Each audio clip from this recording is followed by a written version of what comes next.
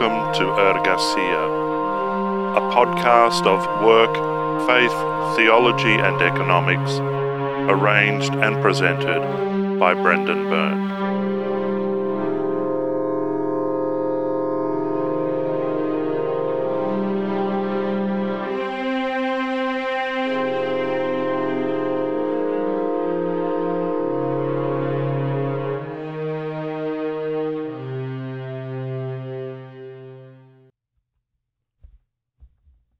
Hello and welcome to Ergasia. My name is Brendan Byrne, and I have the pleasure of being your host. In this episode, we begin an exploration of the book Hard Work Never Killed Anyone, How the Idolization of Work Sustains This Deadly Lie, by John Bottomley, published by Morning Star Press in 2015. Bottomley is a retired minister of the Uniting Church in Australia and was formerly director of the Creative Ministries Network, a UCA agency that for over 30 years conducted research into work-related harm. Over the course of its existence, the CMN developed a program of companioning pastoral care to support the families of workers killed in industrial accidents, and which also enabled the expression of work-related grief and trauma through artistic projects in various media. For the sake of transparency, I would like to declare at this point that John Bottomley is not only a ministerial colleague in the Uniting Church in Australia, he is also a personal friend whom I regard as a mentor in the realm of work and faith. I would like to make it clear that I have chosen to explore Bottomley's book not because I want to either advertise or endorse it, but because I think it does two important things. Firstly, it articulates the experiences of a minister who has been deeply engaged in the world of work and who therefore has important insights for both the church and wider society derived from this experience. Secondly, because Bottomley speaks with a prophetic voice, one that both highlights the inconvenient truths we would often rather remain unspoken, but who also speaks a word of hope that goes directly to the heart of human experience. It is for these reasons and none other that I have chosen to use this podcast to explore Bottomley's book. And apart from advising him of the fact that I intend to do so, there has been no correspondence between us regarding the editorial content of the episodes that will deal with his book. So with that little disclaimer out of the way, let us begin. This is Ergasia Episode 19, Hard Work Never Killed Anyone, Part 1, Subduing Death, Modernity's Heroic Intent.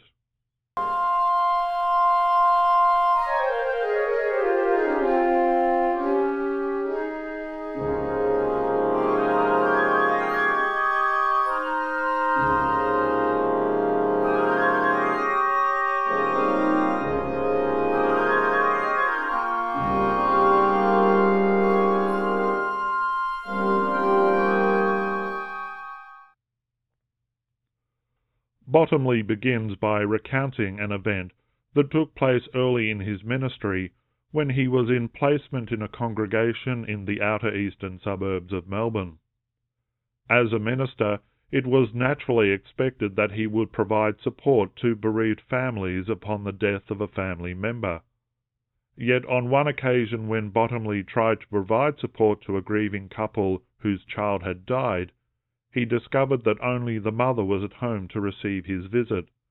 The father was away at work, its demands upon him effectively rendering any support Bottomley might offer completely redundant. At the time, Bottomley thought little about this incident, but a few years later, when he was engaged to undertake research within an industrial context, this incident and its consequences prompted the realization that modernity's construction of work, and the beliefs about work by which this construction is supported, leave little room for the expression of grief in human life. Time and again, workers confided in Bottomley that they felt they could not speak openly about grief at work for fear of the consequences. The culture of the workplace was that grief was to be confined to the private world of the home and family, rendering any public expression strictly taboo. Bottomley began to wonder what were the fundamental beliefs about work that not only encouraged but essentially mandated this harmful division in human life. This in turn led him to consider what were the foundational assumptions that helped shape the worldview of modern society. Bottomley argues that modernity is a phrase that summarizes the emergence of three critical developments over the last few hundred years, developments that have set the foundations for society's prevailing beliefs about work and economy. The first of these developments is the so-called scientific revolution, which carried with it the promise that humanity could learn all the secrets of nature and accordingly dispense with religious belief and other forms of superstition.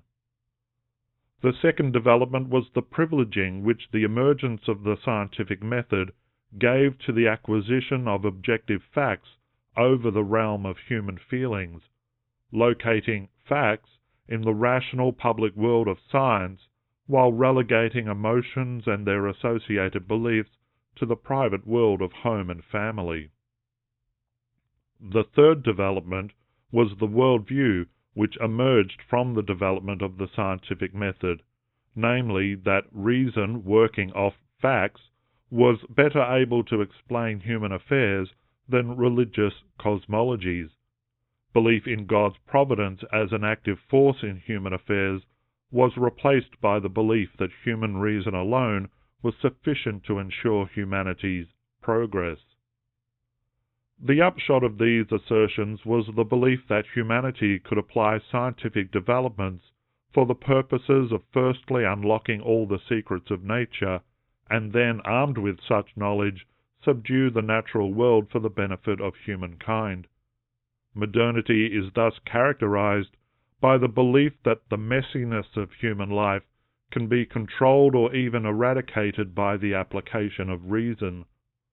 One such example was the application of this worldview to the means of production in order to create an economy in which autonomous individuals could inevitably progress towards a wealthy and harmonious society.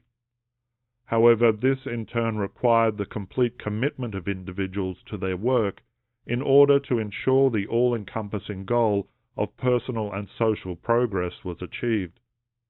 In other words, work became the integrative matrix through which all values, ideas, and norms were assimilated in order to develop a belief system that placed work at the heart of what it means to be a legitimate and authentic human being.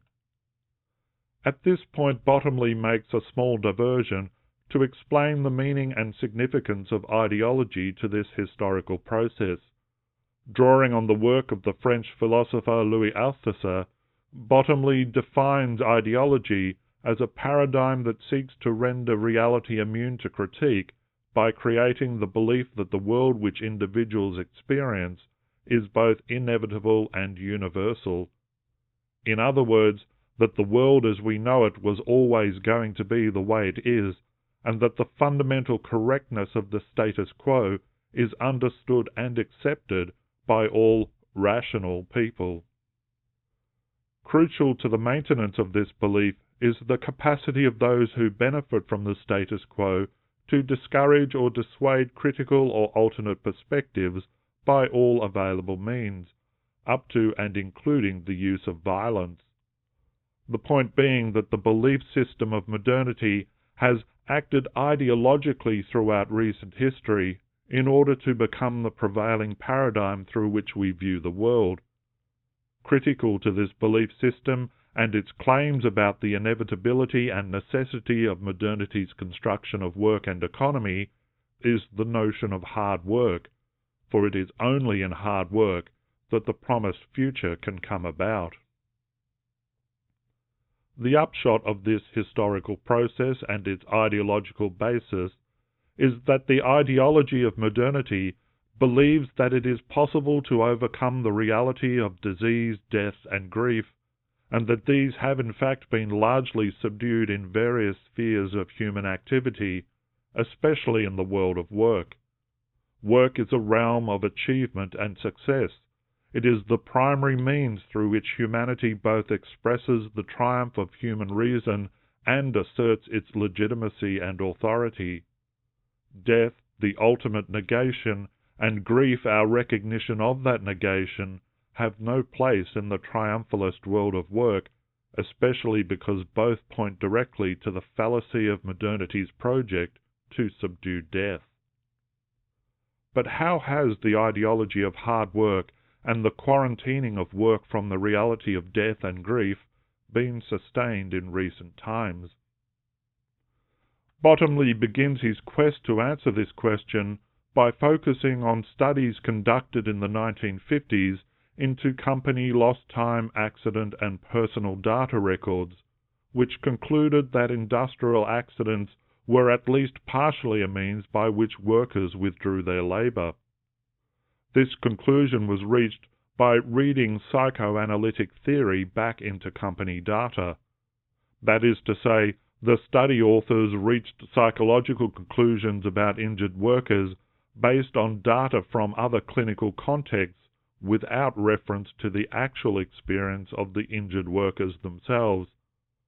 For those conducting this research, the meaning of workplace injury was located in their belief that workers were autonomous agents who acted on their own initiative to withdraw their labour through the mechanism of workplace accidents. These assumptions blinded the researchers to the harm that was being done to the workers who were the subjects of their studies, and also reinforced the ideology of hard work by demonizing shirkers who were prepared to injure themselves in order to not work. Bottomley then moves to the report of a United Kingdom Parliamentary Committee published in 1972, which recommended a new approach to occupational health and safety. The recommendations contained in this report ultimately became the basis for OH&S legislation in every Australian jurisdiction by the mid-1990s. Under these laws, a self-regulating system involving company-level participation by employers and employees was created, overseen by an integrated state authority whose mandate was to ensure risks to workers' health and safety were properly managed. The assumption behind the original UK Parliamentary Committee report, which was enshrined in the Australian legislation, was that the system it created would empower employee voices and enable workers to have a meaningful say in the management of workplace health and safety. Unfortunately, this assumption made no account of the imbalance in power between employees and employers, and simply assumed that a legislated right to consultation would be sufficient to protect workers' interests. In other words, the legislation was an expression of modernity's assumptions about the power of autonomous individuals, and gave no thought to the realities of power relations between different groups in society. In the same instance, it effectively silenced those outside the workforce, such as the family of a worker injured or killed in a workplace accident, who were nonetheless directly affected by the structures and processes of work. Finally, Bottomley analyses an assertion made by the Australian National Heart Foundation in the early 2000s that there was no scientific evidence for a causal relationship between work-related stressors and trauma and coronary heart disease. But the ideological basis of this claim was demonstrated by the subsequent revelation that the chairman of the panel which undertook the relevant research for the Foundation made an opening statement to the panel in which he declared that there was no evidence for a link between job stress and heart disease and never would be. In other words, before the panel had even begun its work, its chairman was asserting the ideological separation of the world of work from the reality of human illness and suffering, by claiming to have prior knowledge of a universal and unchangeable reality. This example of scientific dogmatism presents the world of work as a taken-for-granted reality immune to critique.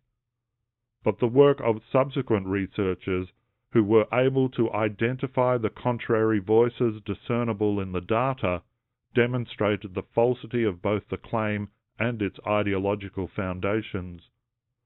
This was an example in which ideology in the guise of science moved the source of heart disease from work-related factors to so-called lifestyle factors such as diet, smoking, and exercise. Bottomley argues that these three examples demonstrate how the ideology of work has shaped modernity's construction of the workplace in order to quarantine work from the reality of injury, illness, and death. This ideology has constructed an imaginary relationship between individuals and their experience of work in order to preserve the established order from the criticism that its construction of work may be a source of harm and injustice. Reality is distorted by ideology in order to maintain the status quo, to blind workers to the harm caused by their work, and to render invisible the suffering experienced by injured workers and the families of those who have been killed at work. Having identified the ideological structures that attempt to remove the world of work from the reality of death, Bottomley then turns to the question of grief, and how modernity's construction of work likewise seeks to silence the voices of those who grieve.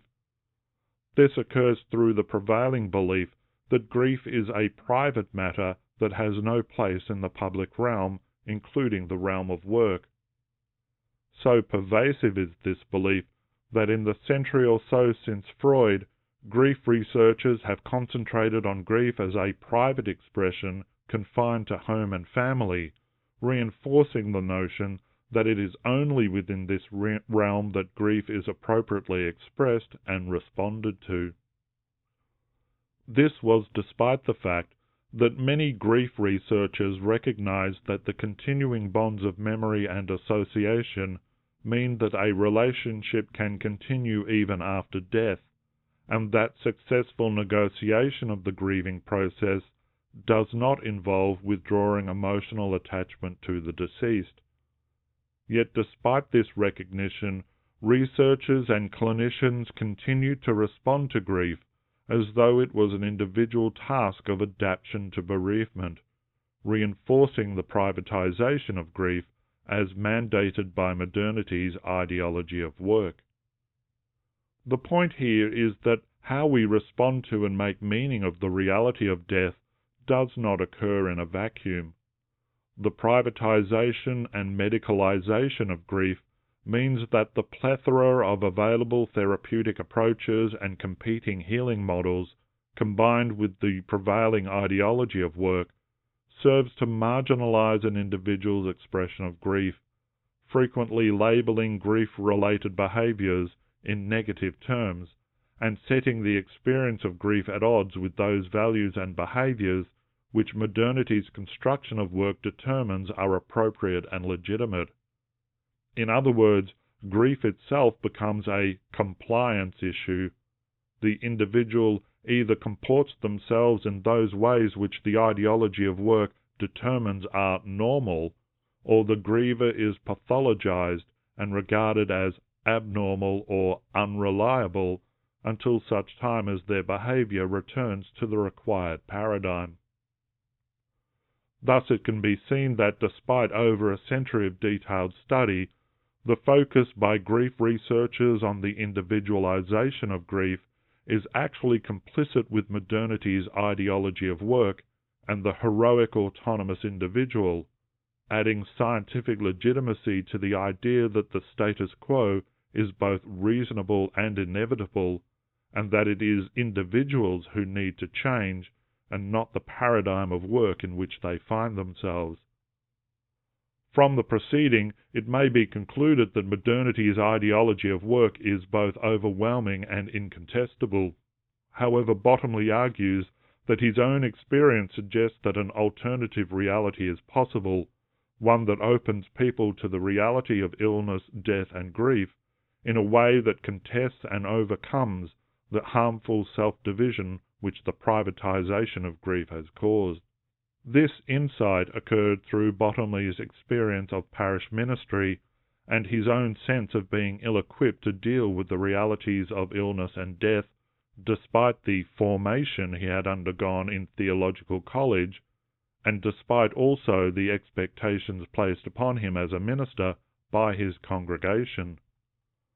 This experience opened Bottomley to the fact that the tools with which he had been equipped to conduct funerals and related services had also created the illusion that his role as a minister had provided him with a measure of control over death. This illusion itself was an expression of the traditional masculinity in which he had been formed, one that viewed his subsequent sense of ill-preparedness as weakness, the enemy of his rationality that needed to be banished from his work as a minister. This experience prompted Bottomley to renew his exploration of the Christian narrative, and once he did so, he discovered a counter-voice that didn't pathologize his feelings, but which instead saw his unease as a point of entry into the love and forgiveness embodied in Christ.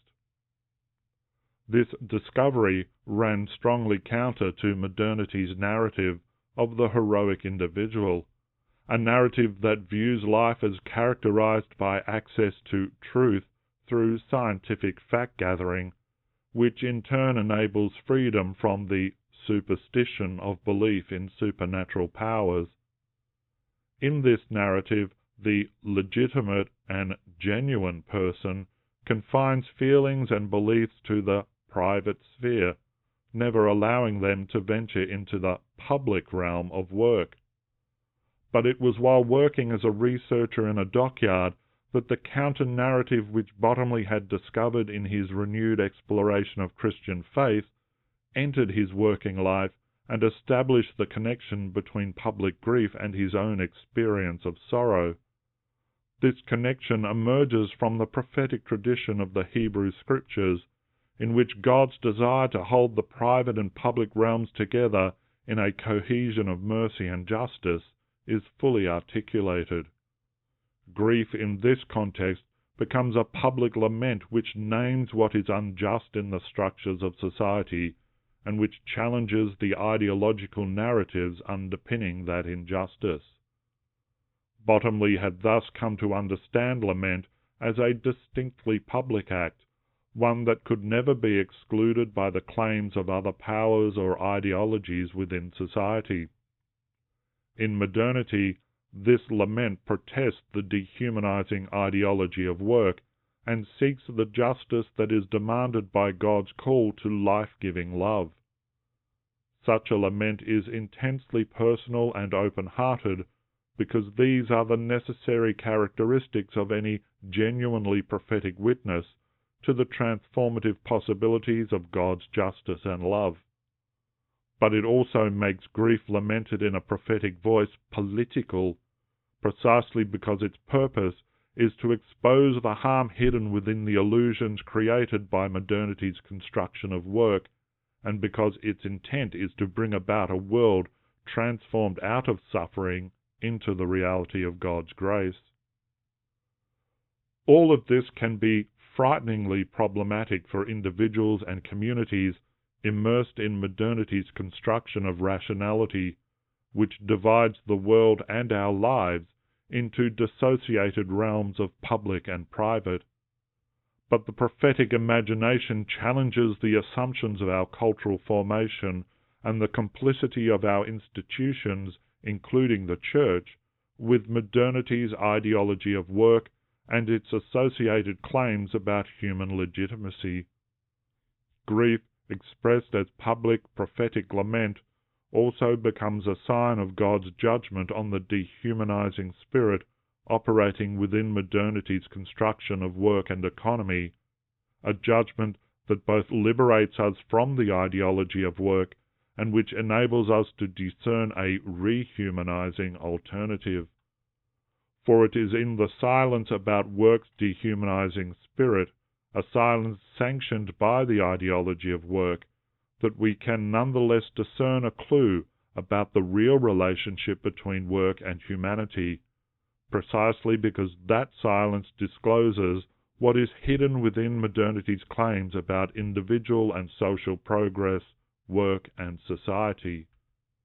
And it is to an exploration of that society that we will turn in the next episode.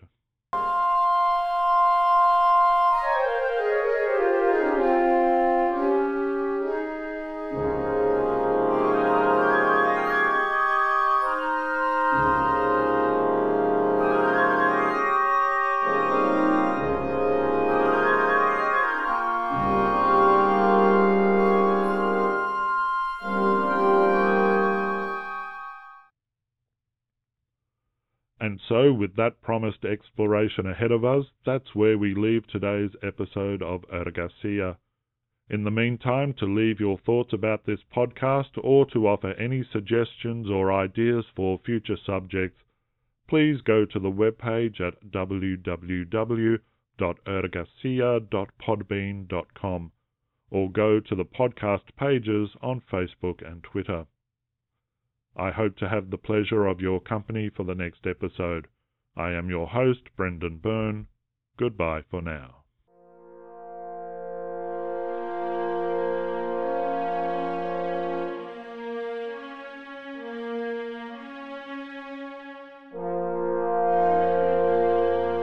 You have been listening to Ergasia, a podcast of faith, work, theology and economics, arranged and presented by Brendan Byrne.